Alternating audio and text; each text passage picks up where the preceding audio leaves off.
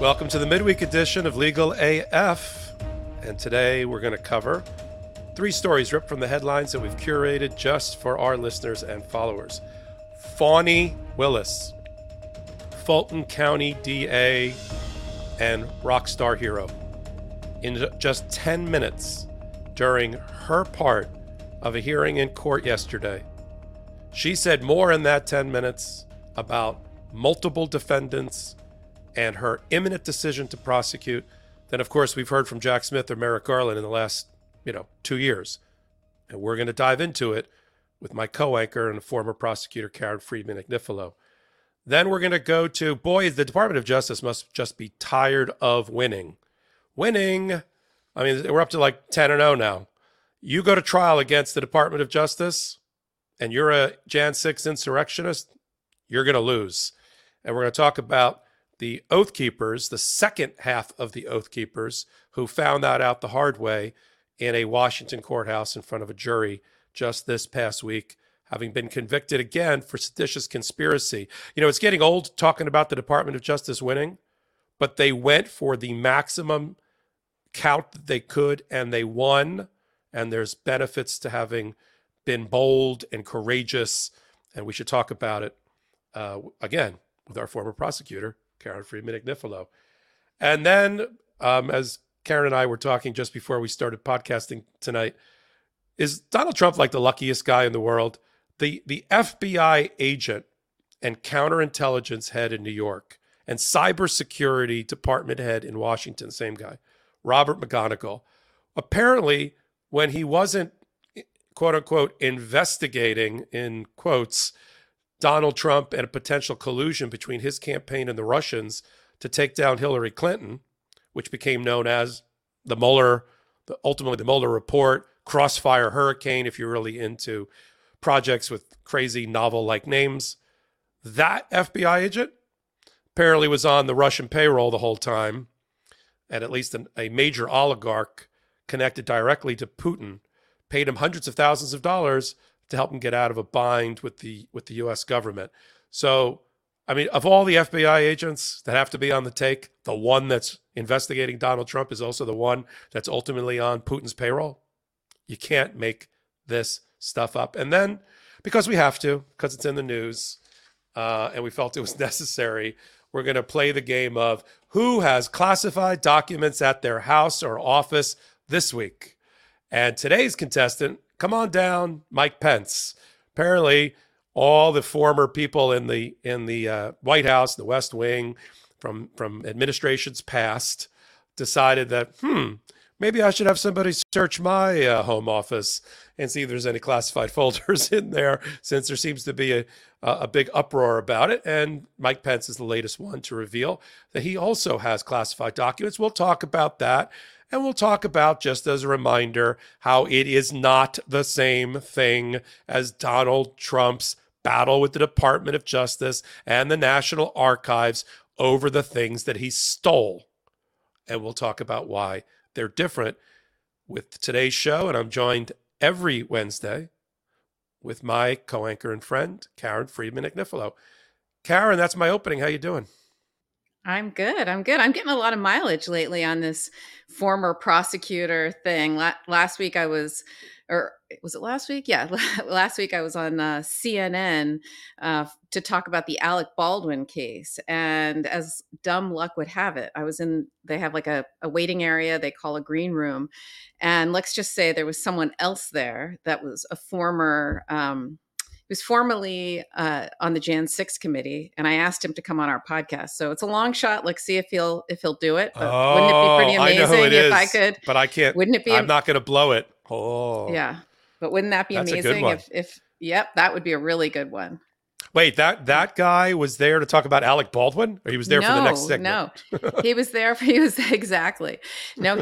for something else. And it was just funny because I didn't recognize him at first. And I was like, oh, are you here to talk about Alec Baldwin? And anyway, we figured out who each other, we introduced ourselves, but anyway. He said, no, and oh. Exactly. And right. I said, oh, that's very exciting. do you want to be on my podcast? So when you let us, I think people like this kind of stuff. And if they don't, I'm going to do it anyway. We went back and forth on a little bit of a chain with you, and I called you Booker extraordinaire, podcast Booker extraordinaire.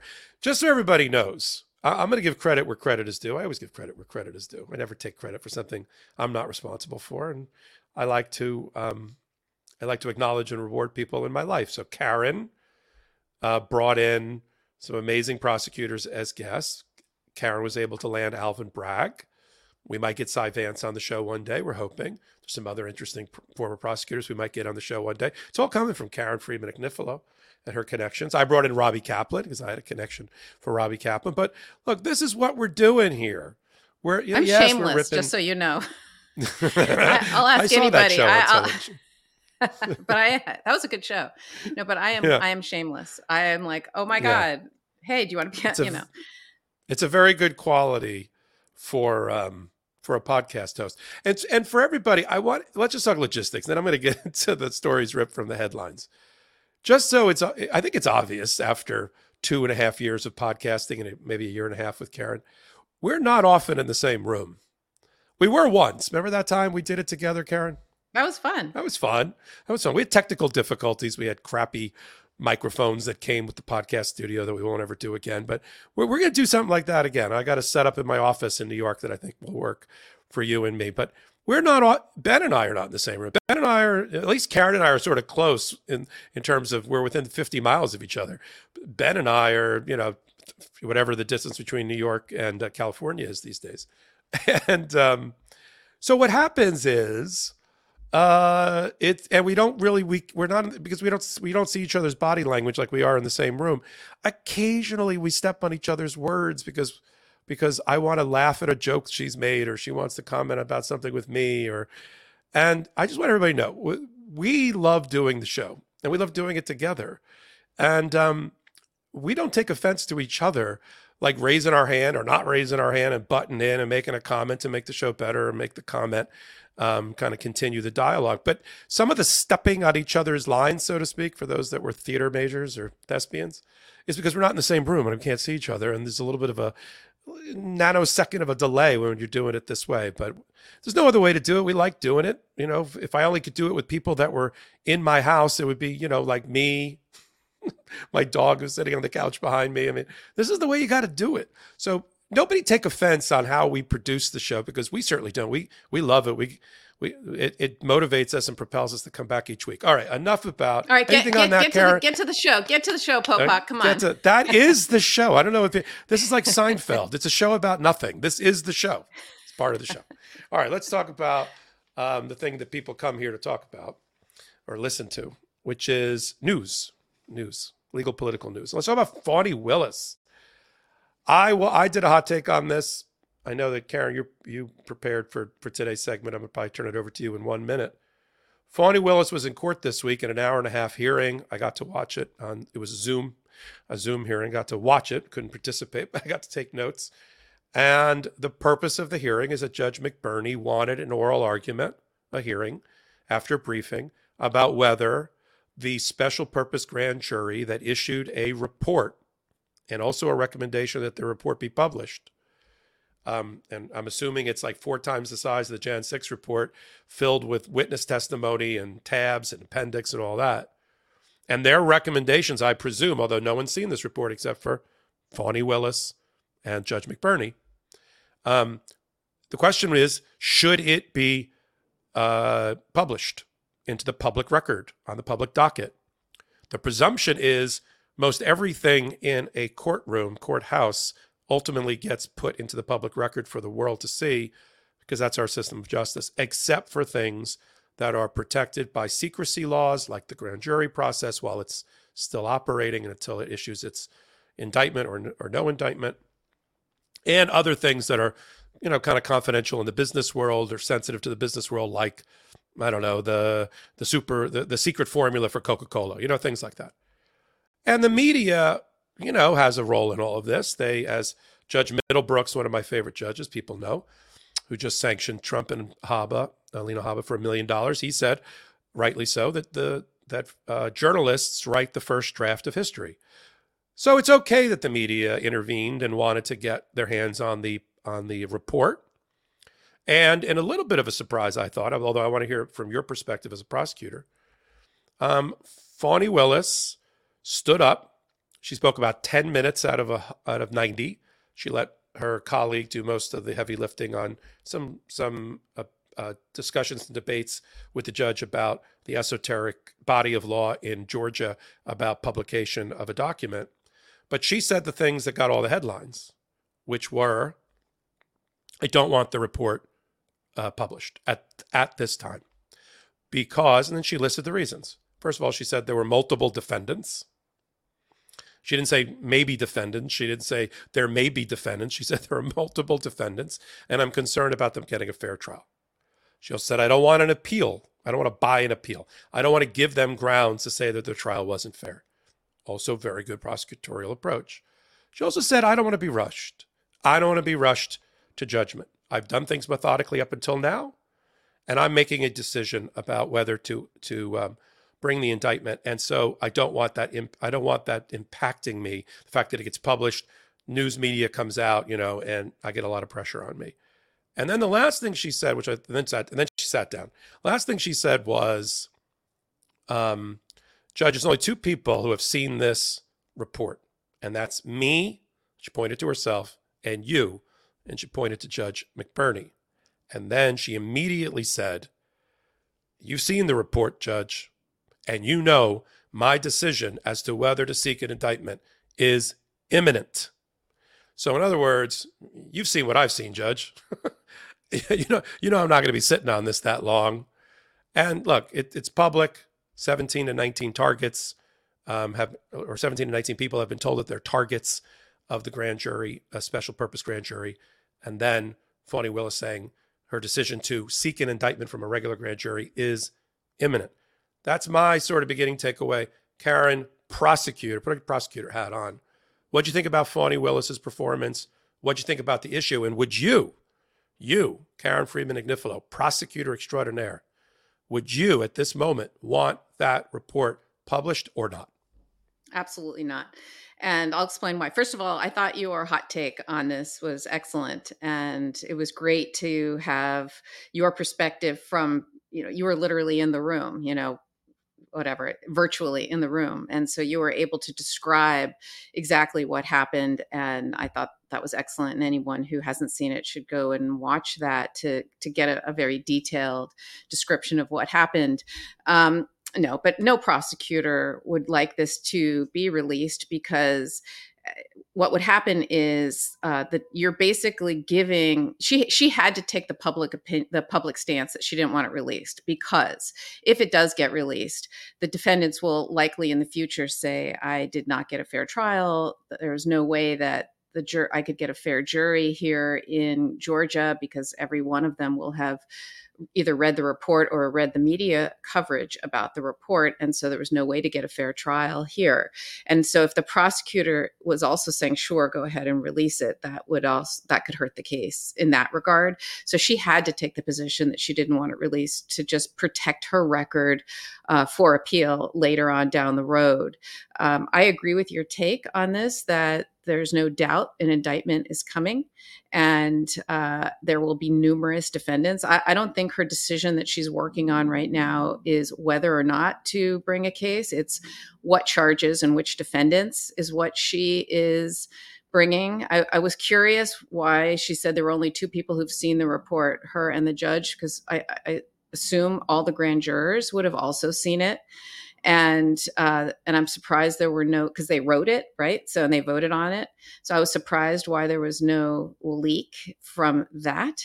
The decisions, the one thing that I did not quite understand is why she does, what's the holdup? Because this has been going on for a while, and it's not like the witnesses came to the grand jury on their own. The Fulton County DA's office chose which witnesses to present, chose which testimony to bring, wrote the report, knows what the witnesses said. I just don't know what they are waiting for. That just seemed odd to me. So I think I did a little legal research reading about this morning, and I'm pretty sure that in Georgia, you can put hearsay in the grand jury, which the reason I looked for that was because in New York, you cannot. In New York State, to charge someone with a crime, hearsay is not allowed. So you have to have, if you're going to charge someone who's talking about a case or saying, I was assaulted, the person who got assaulted has to be the person to testify under oath in the grand jury in order to bring a case against someone for assault. Federally, hearsay goes in the grand jury. You don't need that. You can have an FBI agent say, I talked to someone who was assaulted. They said they were assaulted. I saw their injuries, and that's enough. You don't need the live person. Hearsay is enough. And Georgia is similar to the FBI. And so for all we know, there is an agent or an officer or whatever, an investigator in Georgia, literally sitting in the grand jury and reading the report, reading the witness testimony and saying, charges should be brought against this person or that person. For all we know, that's happening right now as we speak.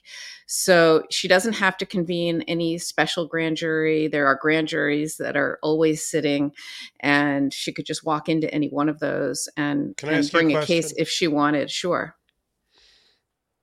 Is it then that's a fascinating observation about the differences about New York, and I want to get to that in a minute.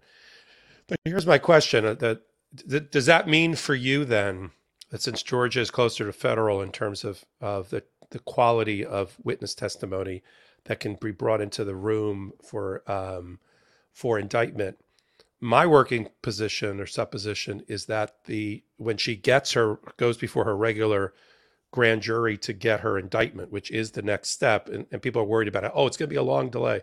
No, as Karen just outlined, they can step into any ongoing grand jury and say, "Hi, we're here. We're convened for this. Now we're going to talk about all of these other things." I think she can use and present the report and not have to, of course, bring in the 70 witnesses again. I think she can read the transcripts and the evidence that was developed by the investigatory grand jury, special purpose grand jury, and then seek her indictment. What do you think about that? Yeah, I think legally that's what I was suggesting. I think she could do that. I mean, she'll have to have somebody do that. She can't do it, right? She'll have to have an agent or an investigator do. Oh, that's do the reader you're talking about. I get somebody else would have to do that. But the thing that strategically, what she will probably do. So you don't know who. So grand juries are usually 23 people. Typically who sit in a room and listen to it, and you have to get a majority. So 12 people to vote to indict. And Georgia is a purple state, right? There's a lot of red, I don't know, Atlanta, not so much, but you don't know who the people are. And this is a big decision. And so even though she could do that in New York, you could easily, if you were allowed to have hearsay in New York, you could go in and do that, and Trump and Giuliani and everybody else under the sun would be indicted. There are a couple reasons why you'd put witnesses in, though. One would be to lock them in under oath. You want them to testify and be locked into a statement under oath. But she has that already with the special purpose grand jury. They all came in and testified under oath. So she already has that. But she might want to put certain witnesses on to basically go in and tell the grand jury and look them in the eye and say, this is what happened and this is what they did. Because otherwise, this is such a big decision. You don't want to have them say, you know what? I don't know. I didn't see those witnesses myself. I'm not indicting Trump, or I'm not indicting Giuliani, or whatever. So I think she will put in some live witnesses just to make sure. The other thing is, you talked about this in your hot take, that she's an expert in RICO, and RICO is the Racketeering Influence Corrupt Practices Act. It's basically what they charge for mafia and other organizations that require a structure, and it requires overt acts in furtherance, of like a pattern act, and you have to have done something toward your crime, toward your criminal enterprise. And that's a complicated charge, and that would take time, because there you do need to put a lot more evidence in than just a witness, the phone call, that kind of stuff. So it seems like this is going to be a big indictment that's coming. To me, there's no doubt that it's imminent as you pointed out, and in both your hot take and here, she didn't say, her words. You listen to her words. She didn't say if there's an indictment. She didn't say, potential future defendants. That kind of stuff. Her language was very clear, right? And she her said, body language, not to interrupt, but her body language. Did you? Well, I saw the video. Her body language was worth 1,000 words. I mean, she was it was interesting. I haven't really seen much of her in the courtroom, so I have my own impression kind of her beforehand. And she was no nonsense. She was a little bit, I don't want to ascribe emotional content to somebody that I don't know well. But she was a little abrupt, which is fine with me. I mean, she was no nonsense on all business. I don't think she wanted to be there. I think she thought it wasn't a hard decision to make not to release it, that her word in that area should sort of be final. Although the judge is struggling, and he made it clear from the bench, he did not rule from the bench. He will not. It said he will not rule from the bench because he needs to be thoughtful about this and give the parties time to appeal his decision, because he's not going to release the report. Even if he sides with the media, he's not going to immediately release the report and not give her time to go to appellate court to stop it, because he knows once that genie is out of the bottle, it's out. So he's going to be he's been thoughtful about this whole thing from the very, very beginning. She seemed a little bit like, why am I here? I don't want this released, and that should sort of be the end of the story. But the thing that I picked up the most content from is when at the very, very end, before she sat down, is what I said at the top of the pod. She said, there's only two people that have seen this. I think she meant two people in the room that day. Mm-hmm. Two people in this room have seen this, me and you. And you've seen it, Judge. And she didn't wink at him, but she almost did. And based on what's in there, my decision is imminent. I mean, whatever is in there, whether it's a recommendation from the special purpose grand jury to indict Donald Trump, Mark Meadows, Lindsey Graham, and Rudy Giuliani, which are the big four of the top 20 targets or so that she's identified, it is burning a hole in her pocket, and she wants to make this decision, and it's going to be big. It's not, trust me, when she indicts, as Karen has outlined, and when she goes to the regular grand jury, gets her indictment, we're not going to scratch our heads with, who are these people that she just indicted? I've never heard of these people. It's not going to be, maybe it's the fake electors, but that's not going to be the top of the pecking order. She did not get this far because she wants people to go, who? If she's got the goods on Donald Trump, everything that we know about Fani Willis is that she's got the what to bring this indictment. Period. Does anybody question that she doesn't have the brass to bring the indictment? She will bring the indictment if the evidence leads her to that conclusion. She doesn't want to be rushed. She doesn't want the media to make the decision for her. She doesn't want people taking pot shots. I want to ask you this. The reason I said at the beginning there was some speculation among probably people who don't know anything about prosecuting cases.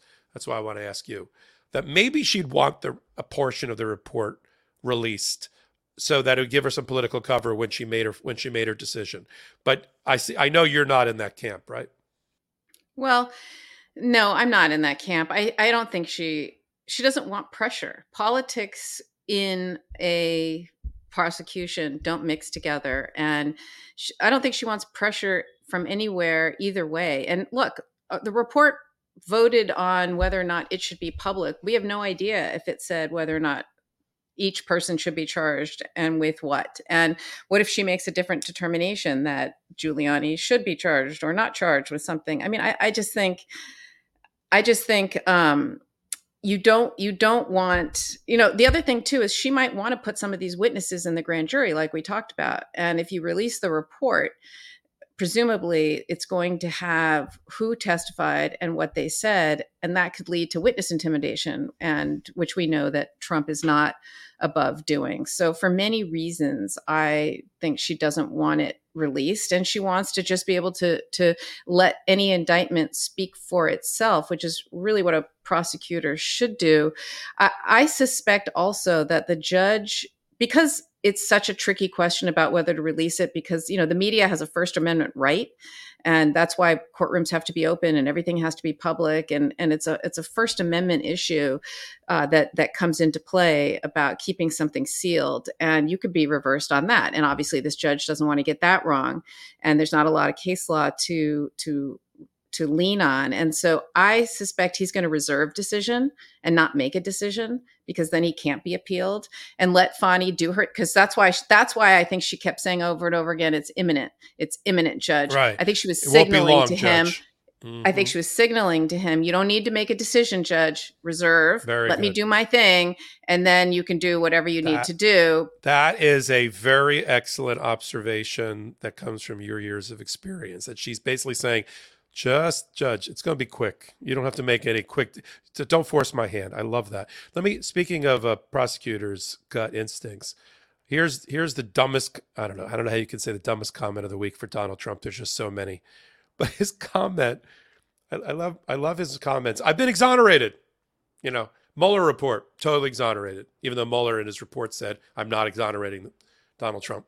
Here, they actually had the temerity to have a spokesperson come out and say, we're not going to participate in the McBurney hearing on the issue of the release of the special purpose grand jury report. And since we weren't asked to be interviewed or compelled to give testimony, is a better way to put it, in front of the special purpose grand jury, we can only conclude that it completely exonerates our client. All right, let me get this straight. In your view of history in criminal justice, defendants who are the targets have to come in and give testimony, or the whole grand jury process is somehow invalidated, or because you weren't as the actual criminal or about to be indicted criminal, you weren't asked to participate in the grand jury process. It must be exonerating in your behalf. I mean, sir, Karen, did you read that comment? Yeah, that's not the way things work. And again, I can only speak for how it's done in New York. In New York, any person who testifies in the grand jury is given what's known as transactional immunity. So it means it's that just by going in there, you cannot ever be prosecuted for the crime that you're talking about. And so prosecutors in New York are very careful about who they put in the grand jury, because you don't want to inadvertently immunize someone who you thought was a witness, but turns out he's the shooter or whatever. That's right. So you got to really right. be careful before you put someone in. I don't know if it's that's the case in Georgia. But he would take the Fifth Amendment anyway. He would never have testified in front of the grand jury. He would have taken the Fifth. Exactly. Yeah. So another one of those, media moments for Donald Trump and all that. Okay, let's move on to our second segment in the podcast today, which is to talk about that the Department of Justice can walk and chew a lot of gum at the same time. They can try cases simultaneously with different prosecutor teams all over the country in the same courthouse at the same time with different FBI agents, different people assigned. They can do that 4, 5, 6 times simultaneously or more while they're arresting people like active duty Marines in the intelligence community last week who thought, 2 years, they haven't caught my social media where I posted about barging into the Capitol on Jan 6th. They're going to arrest you too. And they're going to win. They're going to go for the highest crime possible, high risk, high reward for the prosecutors, and they're going to win. So people might be saying to themselves, didn't we finish with the Oath Keepers already? I thought they were all convicted in November. But you may recall from prior Legal AF podcasts, if not, I'll tell you, that Judge Mehta, who we like a lot on this podcast because of the way that he rules and the way he runs a courtroom, he literally believed that he could not have 8 or 10 defendants in his courtroom at the same time because of the amount of people that would require to be sitting at tables, and he didn't have the room. So he split them about 6 or 8 months ago into 2 separate trials.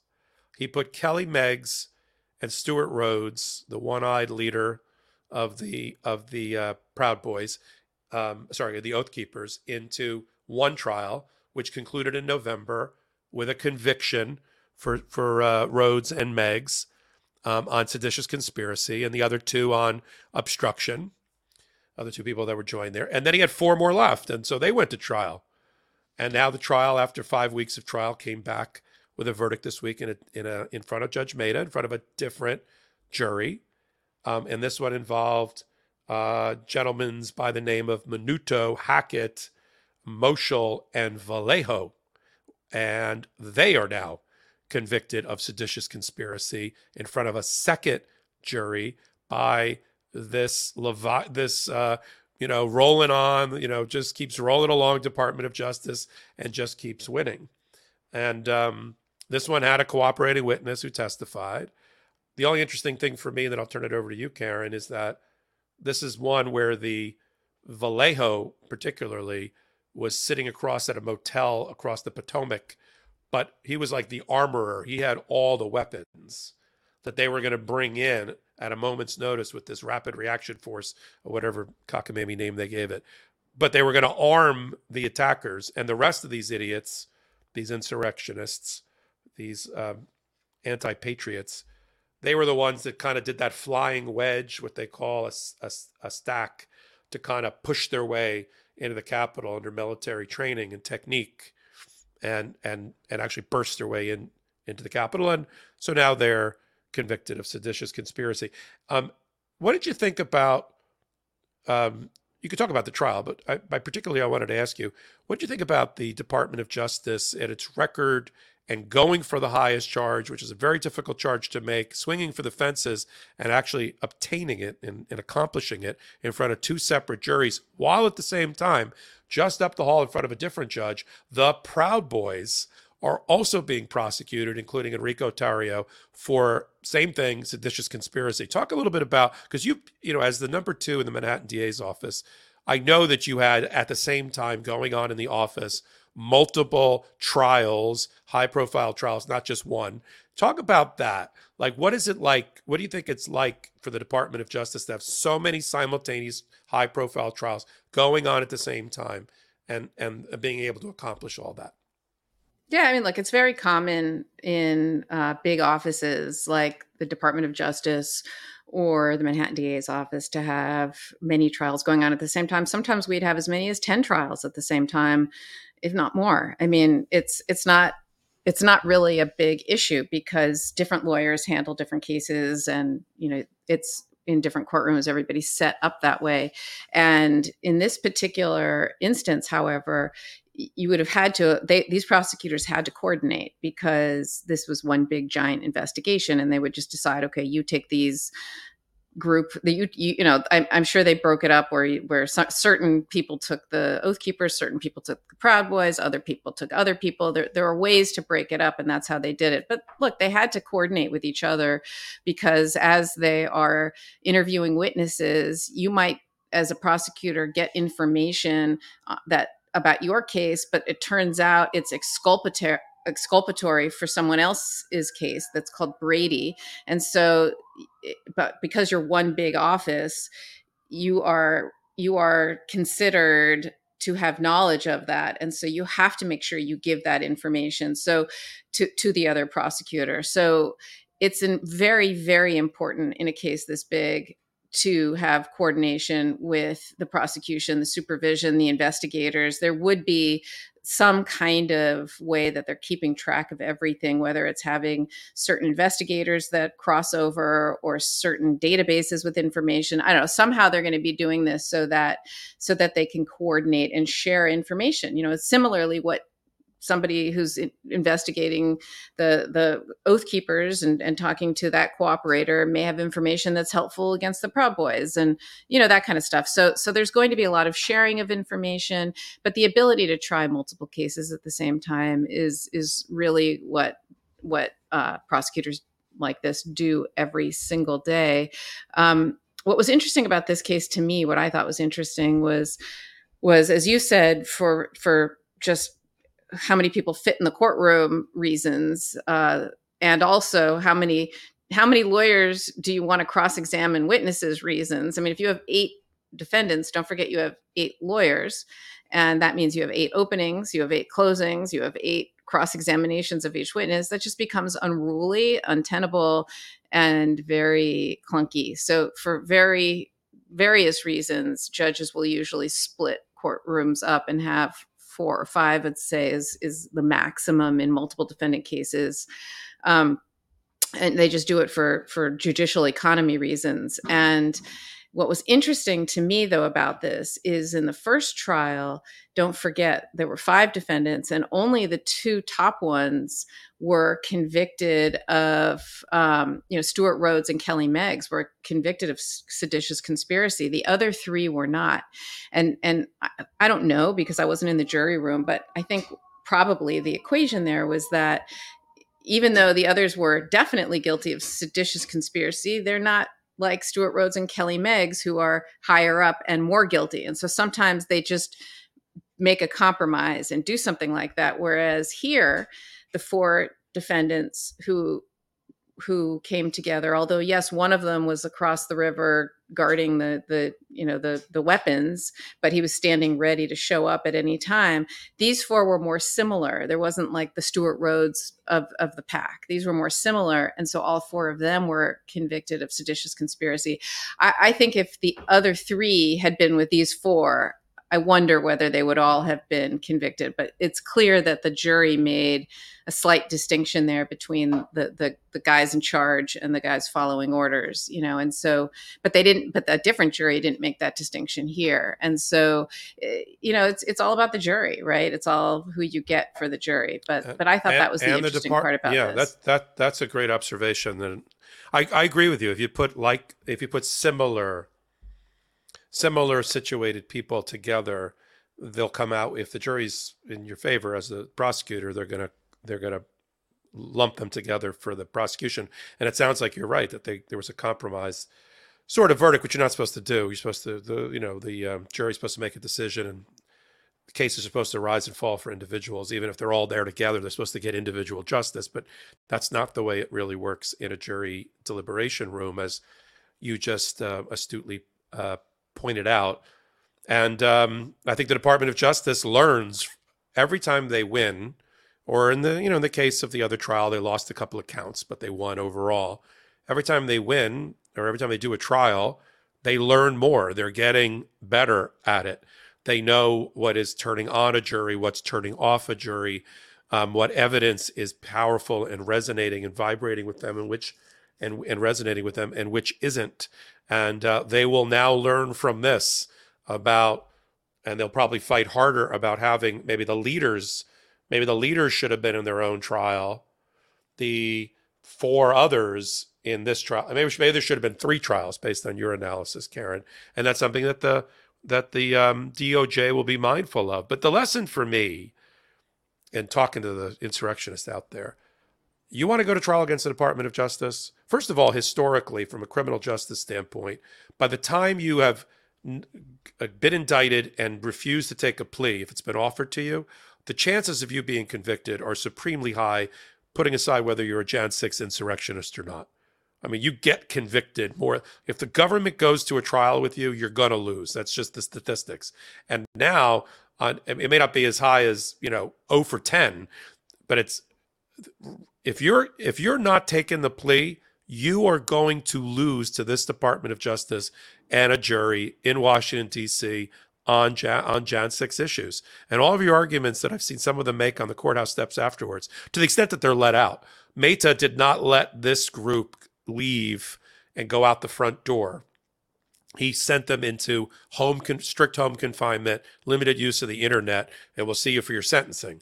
But an earlier conviction this week, another Judge Cooper, he thought, with the guy that put his feet up on Pelosi's desk but also had a stun gun, he said, nah, I'm going to let him go home. He can come back in March for sentencing. And then he went out the front steps with his wife and started saying, I need a jury of my peers. This liberal jury in Washington's not going to do it for me. They all want to look at a jury that's comprised of Proud Boys, Oath Keepers, racists, KKK, and then they think they'll get off. Fortunately, that's not how the justice system works. So you've got that. And in a crazy way, in this crazy cabal that's developed, you said the Department of Justice often works together in teams. Who's also working together, but it's not working for them, is the defendants and their families. When the guy that just got sentenced earlier in the week, who was the Pelosi desk guy, Sitting next to him, and I talked about this on a hot take, sitting next to his wife was the following rogues gallery of crazy. It was Ashley Babbitt's mother. No, I'm not making this up. Ashley Babbitt's mother, Enrico Tario, the Proud Boy on trial. His mother, I guess she got bored with his trial. She decided to come over and watch the jury verdict and conviction of somebody else. Next to Guy Reffitt's wife, who's become sort of the leader on the internet of all this wackiness. And they're all sitting there together. I mean, again, back to if you wrote a screenplay with all these people in it, the producers say, cut that. No one would believe that. So they're all working together, and they're all trying trial strategies together. None of them are working. Sometimes they take the stand and try to tell the jury that they were just effing idiots caught up in the moment. They're accidental terrorists and accidental seditionists. The jury doesn't buy any of that.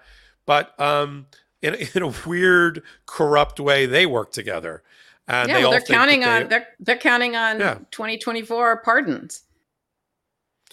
That's what they my think. heart stopped. My heart. I know, but that's in their delusional mind. Yes, I know. It's the same. It's the same thinking that they're waiting for JFK to return, and Trump is. No, I'm with you. We have to move on. Just from my own blood pressure, we have to move on. Let's move to our final story, talking about something that no Hollywood producer would ever produce. The story of an FBI agent who's heading a major division and department at the FBI and is charged with participating as a leader in the Russia collusion investigation to find out if anybody in Donald Trump's inner circle and campaign is coordinating with the Russians to try to bring down Hillary Clinton. And who better to be on the double agent side of all of this than Charles McGonigal, a now indicted former FBI agent, former special agent of counterintelligence in the FBI New York office. He also held the title of chief of cybersecurity for the FBI in DC. And he is literally, if you're doing the Kevin Bacon 6 degrees of separation, he got the phone call about somebody in the Trump campaign, George Papadopoulos, who claimed that he had an inside relationship with a Russian diplomat, and they were going to talk about the Hillary Clinton emails and the email server and use that against her, together with the Russians on behalf of Donald Trump. That sounds familiar to you. That was the flame that lit the fuse and became ultimately Operation Crossfire Hurricane, which was the FBI investigation ultimately led by Robert Mueller to see if Donald Trump and his campaign were colluding directly or indirectly, wittingly or unwittingly, with the Russians. We all sort of have a working theory that the Russians and their trolls and their operatives, as part of their espionage to change the hearts and minds of people, wanted Donald Trump to win because they thought there was a better opportunity for him to play ball with them. And wanted Hillary Clinton, who was virulently anti-Soviet Union, anti-Russia, to lose. That's our working theory. Now, it looks like we'll never know how corrupted the investigation was, because Charles McGonigal decided to get on the payroll of Oleg Deripaska. Oleg Deripaska, which apparently was profiled in 60 Minutes recently, is a Russian oligarch. He's an aluminum baron, very tied to Putin, who paid McGonigal while he was in the FBI, while he was participating in Operation Hurricane, $250,000 to help get him off the sanctions list for the United States. So he's basically on Putin's payroll at the same time that he's allegedly a leader in in charge of Operation Crossfire Hurricane, looking into the Trump collusion. So what do you think, Karen? What do you think about all of this and what it means for Donald Trump, if anything? Yeah, so this was a shocker. This isn't just an FBI agent. This is the special agent in charge.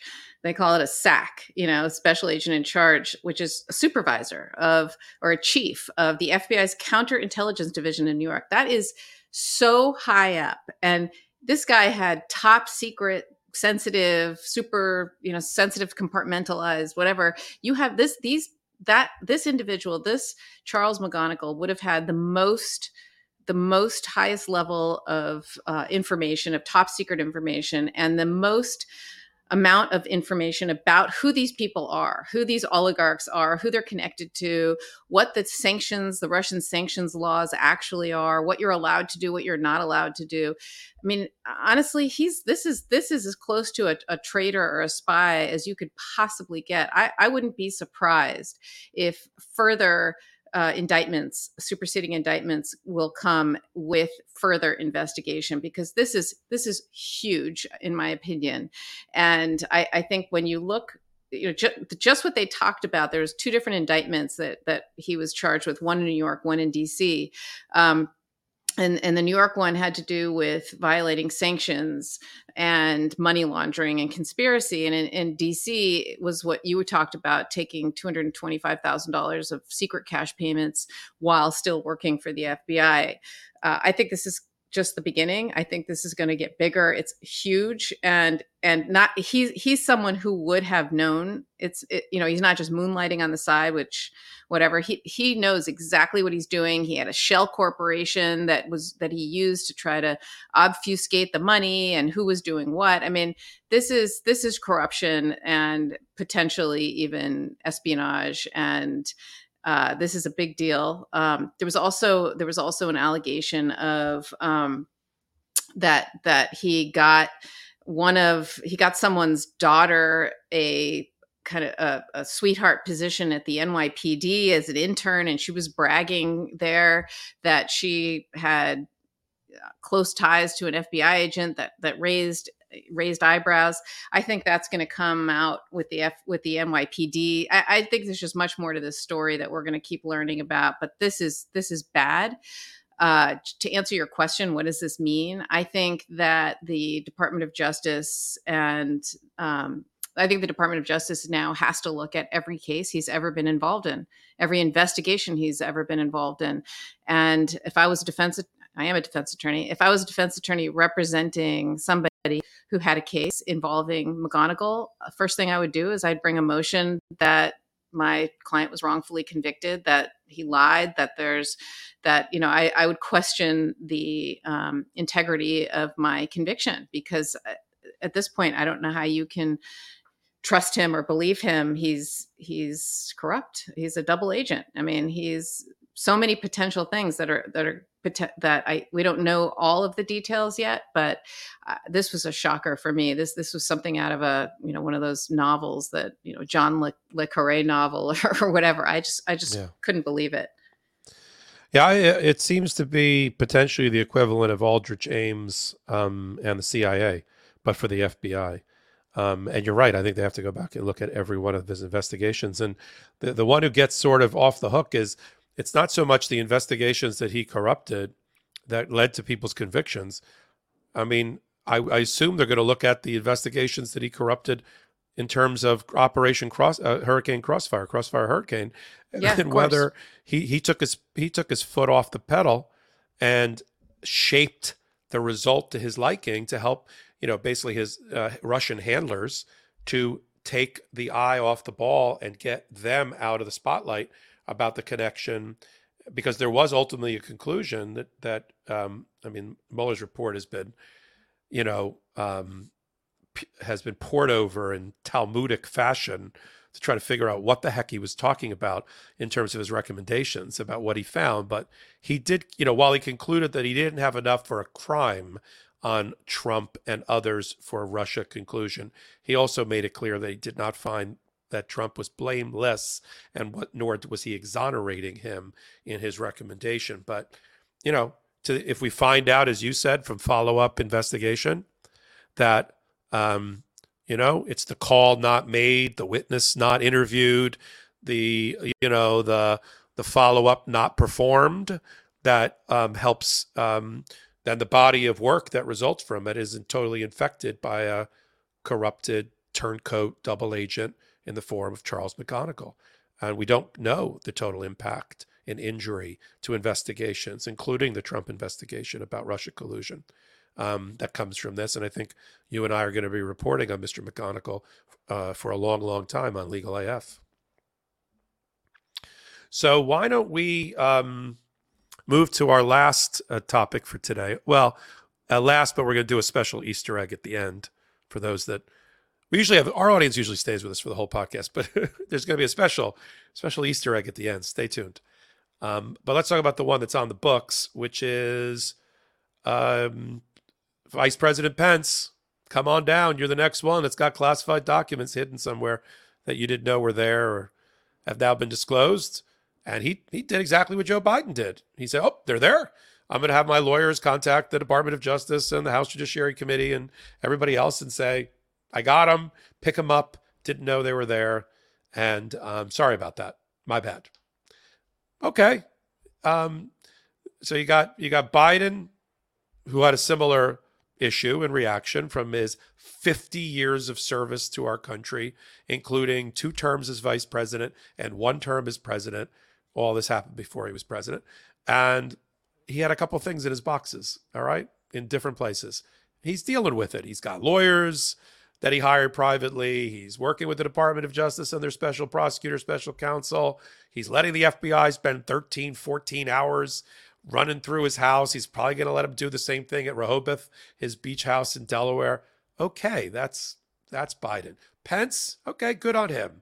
He found classified documents and he dutifully reported it. And I'm sure if every former president or vice president who's still alive, including George W. Bush and all the rest, I'm sure there's a couple, now that I understand how loosey-goosey this classified document stuff has been in terms of document retention and preservation on the way out, I'm sure you'll find something in everybody's boxes. But Karen, add to that, but then let's get to the thing that everybody that watches us cares about. How is this different or the same as what Donald Trump did? And why should Donald Trump continue to be prosecuted while all these other people also effed up, so to speak, with classified documents? Why? That's the question that they're asked on the street and dinner parties over pizza with their friends. Like, see, everybody does it. Why is the big orange being criminally prosecuted? Why? That's why they come to this show, Karen. Why?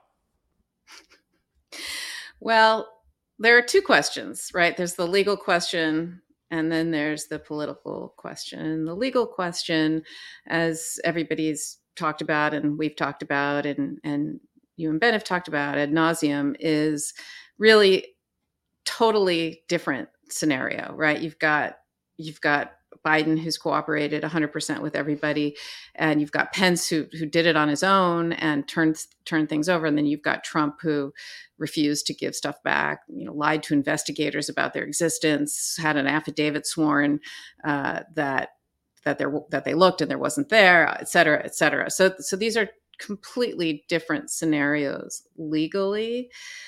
That being said, politically, I think the classified document possession case is unlikely to be brought by the Department of Justice, given how widespread and loosey-goosey this is. And I don't think anyone knew. I think that this has to change. I've heard people say we overclassify too much, but also we don't keep track of classified secret documents, which is outrageous, right? This shouldn't happen. It can't happen. Nobody should be able to take stuff home and lose it for 13 years or whatever it is that's happening. So I think something's going to come of that for sure. But politically, I don't see any prosecutor bringing a case against Trump about possession of the documents, given how widespread this is and how the public has just decided, see, everybody does it. However, there's one caveat. I do think that Jack Smith and Merrick Garland can and should still prosecute Trump for obstruction of justice, because so forget the possession of classified documents and whether or not that is a crime. There really is a crime that he should be prosecuted for, probably along with other things. I'm not sure it's its own thing, or maybe if it is its own indictment, it's unsealed at the same time as the others. Who knows? But obstruction of justice, which because what he did there is, once he was told there are classified documents, we know they're there, he refused to give them back. He lied to investigators about their existence. He knew that they were there and then had someone certify that they looked and they weren't there. And I just think he moved them from room to room with a video surveillance footage that demonstrates that the day before or the moment before the Department of Justice arrived for a meeting, they were moved. Right? That's true. And look, the Department of Justice already has established in their search warrant that there was probable cause that those documents were there, right? And to search at Mar-a-Lago. So there is probable cause, and the probable cause is that some crime occurred and that there is evidence of that crime there. So I do think that that obstruction charge is potentially still alive. However, given the political analysis of now that everybody does it, I'm not sure that anyone would bring that case standalone or as the first case. I thought before that the Mar-a-Lago case was simple and they would just bring that case, but I no longer believe that given this, everybody does it, everybody has it. I like that. But let's talk about obstruction for a minute. And I'll give you my view.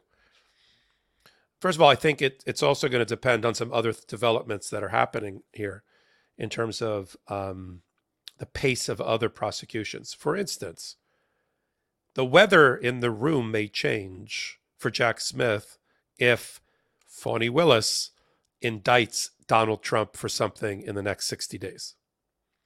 I'm not saying it takes the pressure off of him, but, she's out of the gate first and she prosecutes first. She's not going to get a conviction first, but she'll prosecute first. That sort of breaks the glass ceiling, and it's a good thing. I agree with that completely. It's a good thing that Fani Willis breaks the glass ceiling and is the first one to do that. That's one. Secondly, you're so right about obstruction. Because if you'll remember, and if not, I'll remind everybody else that watches the show, that when the press conference to announce the appointment of the special counsel, Jack Smith, who unfortunately was not there at the time because he broke his leg and was still mending in the Netherlands.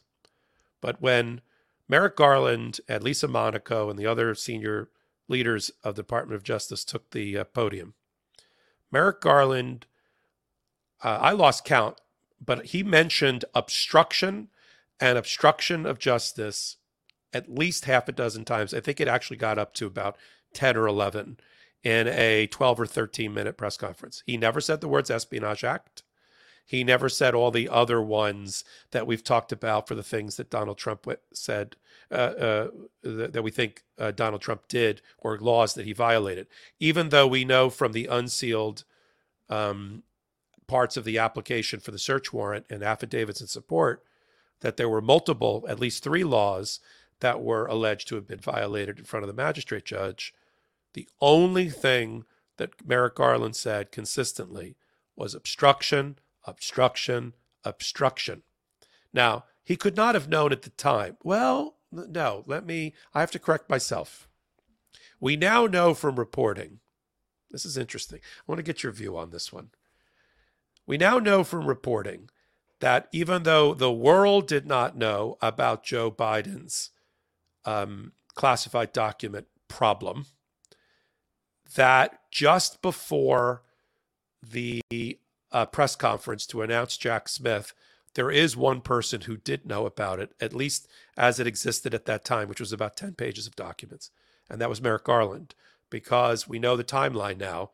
The Biden folks informed Merrick Garland just before the press conference, a day or two before the press conference, about the existence of the classified documents. So he knew it taking the podium. He didn't know he was going to appoint a special counsel. He didn't know how big the problem was, but he knew it. And maybe one of the reasons he talked about obstruction so much is that if he ever had to stand before a podium again, or in this case, Jack Smith stand before a podium again and talk about differences in factual differences between one president and another, he had a little bit of a cover. What do you think about that? 100%. I mean, he's a really smart, deliberative person. And his words are carefully chosen. He's not a loosey-goosey kind of person. And I think you're 100% right. I mean, he used that word, obstruction, which is in the title of the statute that he'd be violating. It's 18 United States Code, Section 1503. It's obstruction of justice. And the definition is an act that corruptly or by threats or force or by any threatening letter or communication influences, obstructs, or impedes, or endeavors to influence, obstruct, or impede the due administration of justice. And I think that that is the charge, that the only charge that they can look at this point, legally and politically. That's my opinion. Yeah, I think that now that we put all the pieces of the puzzle together, knowing that there was a Biden problem, at the time he announces Jack Smith, he focuses Merrick Garland solely on obstruction, because I can envision, I'm sure you can too, in a little bit of astral projection as to what that press conference will look like if they decide to indict on Mar-a-Lago. They spend 5 minutes saying, let's explain why the Biden situation, the Pence situation, and everybody else is not the same thing, and why we're moving to indict Donald Trump. Or the grand jury has indicted Donald Trump, because there is a sitting grand jury in D.C. that's looking at Mar-a-Lago. Why we're unsealing this, or why we're indicting. So I think, but I agree with you. The political headwinds here are now strong, and against the indictment. But there is a way to thread this needle, and maybe Merrick Garland, who is the master chess player, has figured it out by focusing on obstruction, as you did in your analysis. So anything else on that one? Because then I have one last Easter egg I want to get to. So I think that Fani Willis is going to go first. I think she's going to be the one who indicts him first. I think Alvin Bragg goes second, because the statute of limitations is going to run in May on the Stormy Daniels case. And so I think he goes second, and I think he'll be emboldened by her going first, so that he's not the only one. And then I think fairly quickly after that, Jack Smith comes. And I think this obstruction charge is either done last, or it's tacked on to another, even in the same press conference, if it's a separate indictment. But I don't think that that's going to happen quickly. I think we're going to see the other charges first. But I do think indictments are coming, and I think they're imminent. Okay, the chat is overwhelmingly in favor of me asking you about Alec Baldwin and the decision by the Santa Fe prosecutor to indict Alec Baldwin because he didn't personally check the firearm, the prop, having been told it was a cold weapon. It was not live, with no live ammo, having pulled the trigger as directed by his film director, and having inadvertently and accidentally shot and killed the cinematographer and hit the film director as a result. Santa Fe prosecutor made a decision to prosecute. Should she have? What did you say on CNN, or what can you tell us now? Out front now, Karen Agnifilo, a former prosecutor for the Manhattan DA's office. She's now a criminal defense attorney. So, Karen, some people may look at this, will say, look, an actor is handed a gun. This is, no one would expect it to have real bullets in it, right? That wouldn't be a reasonable thing to think, so they shouldn't be blamed when it turns out that there were real bullets. So was it negligent for Baldwin to assume he was handed an unloaded gun, or does the context of people resigning from the set the day before because of safety concerns weigh in here? Yeah, I think this is a really tough case for the prosecution. They have several different theories here with respect to Alec Baldwin. There's two different charges of involuntary manslaughter, one because he's an actor and he should have checked the gun himself, and the other because he's a producer and has some sort of role on the set. I think charging him as an actor because he pulled the trigger, I think, is a much harder charge, because, as you said, of course he's going to rely on people who are handing him the gun, just like he relies on the person operating the crane on set somewhere, or the caterer, that the food isn't going to be there is an armorer poison. there, for correct. example. They hire, and that's going to go towards his defense. that he did care about safety because he did have an armorer, and that person's sole job is to check the guns, check the bullets, et cetera. So I think it's going to be tough for the prosecutor, but these things are very fact specific. And so the law here requires criminal negligence, which means it's an accident, but it's an accident with more. And in New Mexico, it's they didn't exercise due caution or circumspection. That's the language. And there's facts that will go into that, like what you just said, that if it turns out that the reporting is accurate, if this happens, they said that almost the entire camera crew resigned due to conditions on the set, including safety reasons. And there was an email from the head of the camera crew, again, according to the reporting, saying that there was two accidental discharges on set. I mean, and that they were playing fast and loose with safety, and that's why they were resigning. And they also found, I think, 4 or 5 other live bullets on set. I think that there are some facts here that are going to be problematic for him as the producer and as someone who was responsible for conditions on the set. And the prosecutor said that as a producer, he had a duty. I don't think as an actor, you should check a gun. Right. He was more than an actor. He was a producer. Yeah, he was a producer, because would he even know what a fake or dummy bullet looks like versus a real bullet? I mean, but he didn't, but as you said, there was an armorer, not just a props person. So he will say he was trying to do things the right way. But I think the prosecutor has an uphill battle here. All right. Well, Karen, thank you very much. Obviously, a significant development, and it's one we've reported he was shocked by, but this is the charge. So, I had a lot more to say, but it was a very short clip. So I think that it's very tough case for the prosecution. I don't think she gets a conviction for Alec Baldwin based on the facts that are publicly known. Obviously, other facts could come out, and we don't have them all. But what she talked about is, first of all, I've never heard of someone saying he's going to be charged. You talk about the fact that he has been charged or he is charged. So it's very strange of her to do that in the first place. And her whole press conference was nobody's above the law. She clearly was trying to make a statement. And anytime you're trying to make a statement through a prosecution, I worry about that, because you really have to be dispassionate about a case. That being, she kept saying, people have to know that you can't do this on movie sets, et cetera. We have to send a message. And prosecution really can't be about sending a message. It's about a person and what did they or did they not do. So I worry about it from that perspective as well. But what I can glean, and I did a little legal research into what the charges could be, but because he's not been charged, and she didn't say with what he's been charged with, I don't know exactly what the charges are.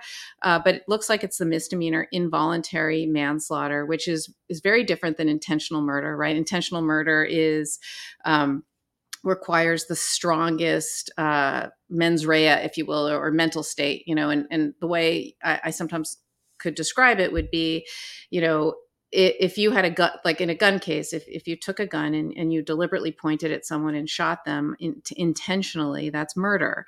Whereas if you if you step on a gun and didn't even know there was a gun there, and it accidentally goes off and you shoot somebody and they die, it's the same gun, it's the same person. But since you didn't even know it was a gun and you didn't know it was there, that's called an accident. So it's about what was going on in your mind. That is the difference. And then there's the in between, right?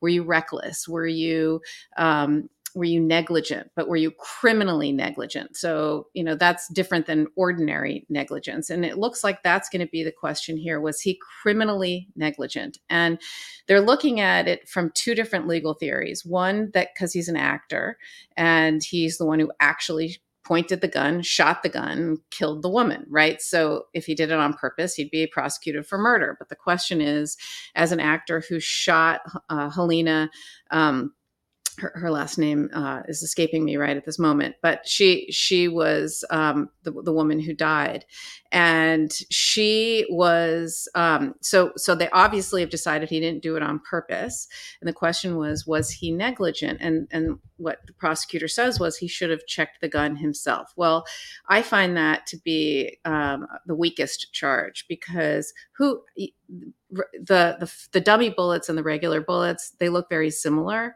And so I'm not sure as a layperson he would have any idea if he did check How is it. he qualified?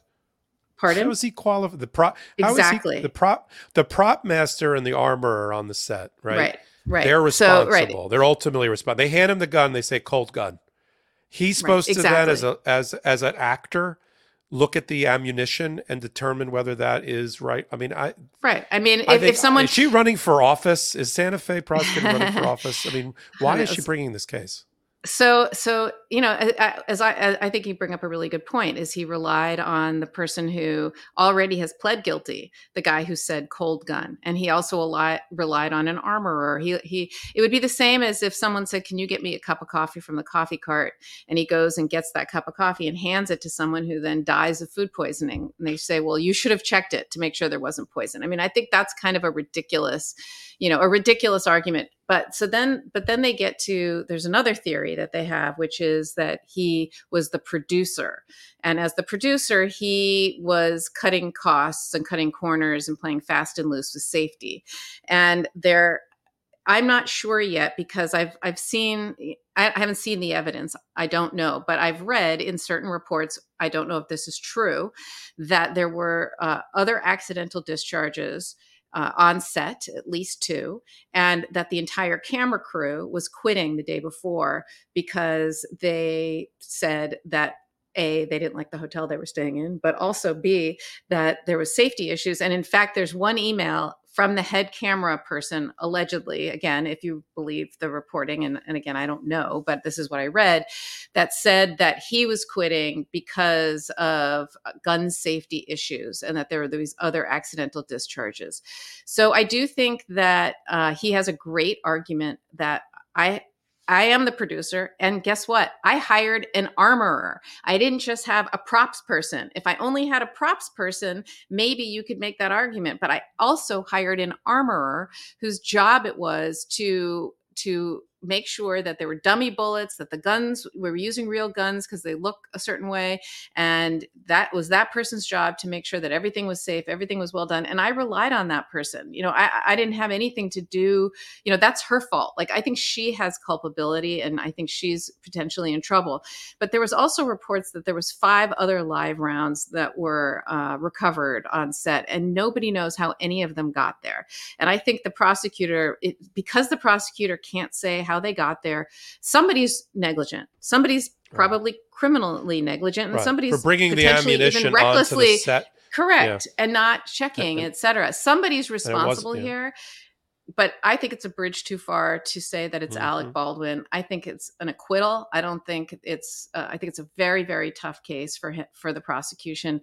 And I don't know why she brought the case, why she's talking about the case publicly before she's even bringing the case. And I think her motive is a little suspicious here. I think she's trying to make a name for herself. Maybe you're right. Maybe she's trying to run for office. Who knows? I don't have any idea. I just think this is a really, really tough case. I don't see it at all. Karen Friedman-Ignifilo, miscarriage of justice against Alec Baldwin in Santa Fe. I'm glad we added it. I'm not saying it's a miscarriage. Look, I'm not saying it's just. It's not quite in our lane. I just don't see the case. I mean, you compare that to the case against Donald Trump. I mean, the case against Donald Trump has 100 times more evidence, than this. And I mean, there's just no I case thought here.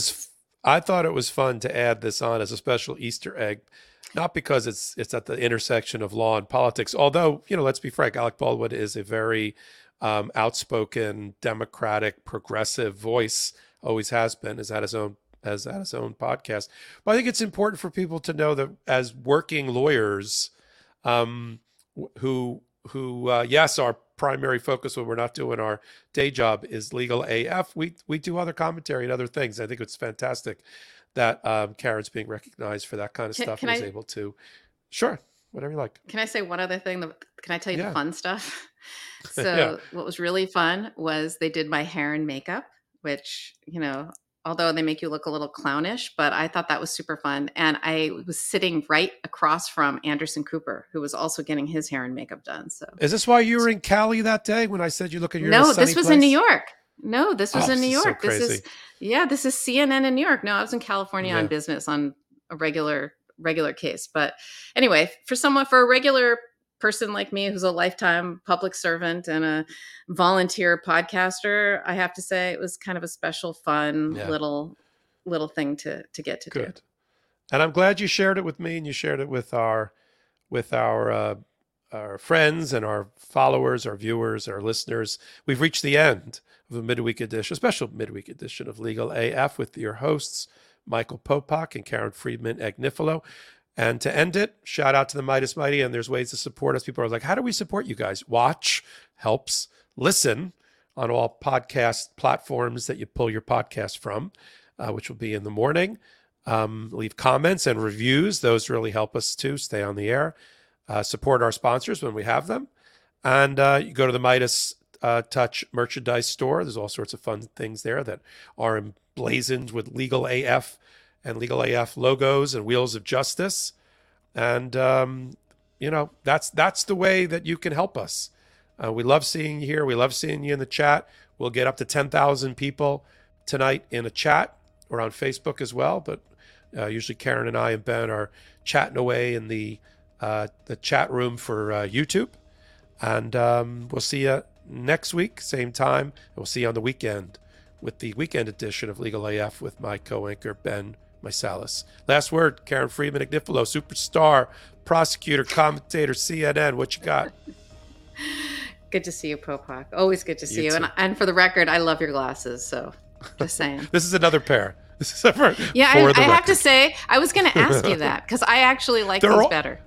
They're all in play. It's not one or the other. No, but Popak, we like these I was better. going to ask you. I do like these better than the other ones. The other ones, I like this better for you. I'm being honest. Right. Appreciate we'll see what all other of people you. say. All right. Tonight, I'm sure I will get an opinion and a consensus. Michael Popak, Karen Friedman Agnifilo signing off for Legal AF.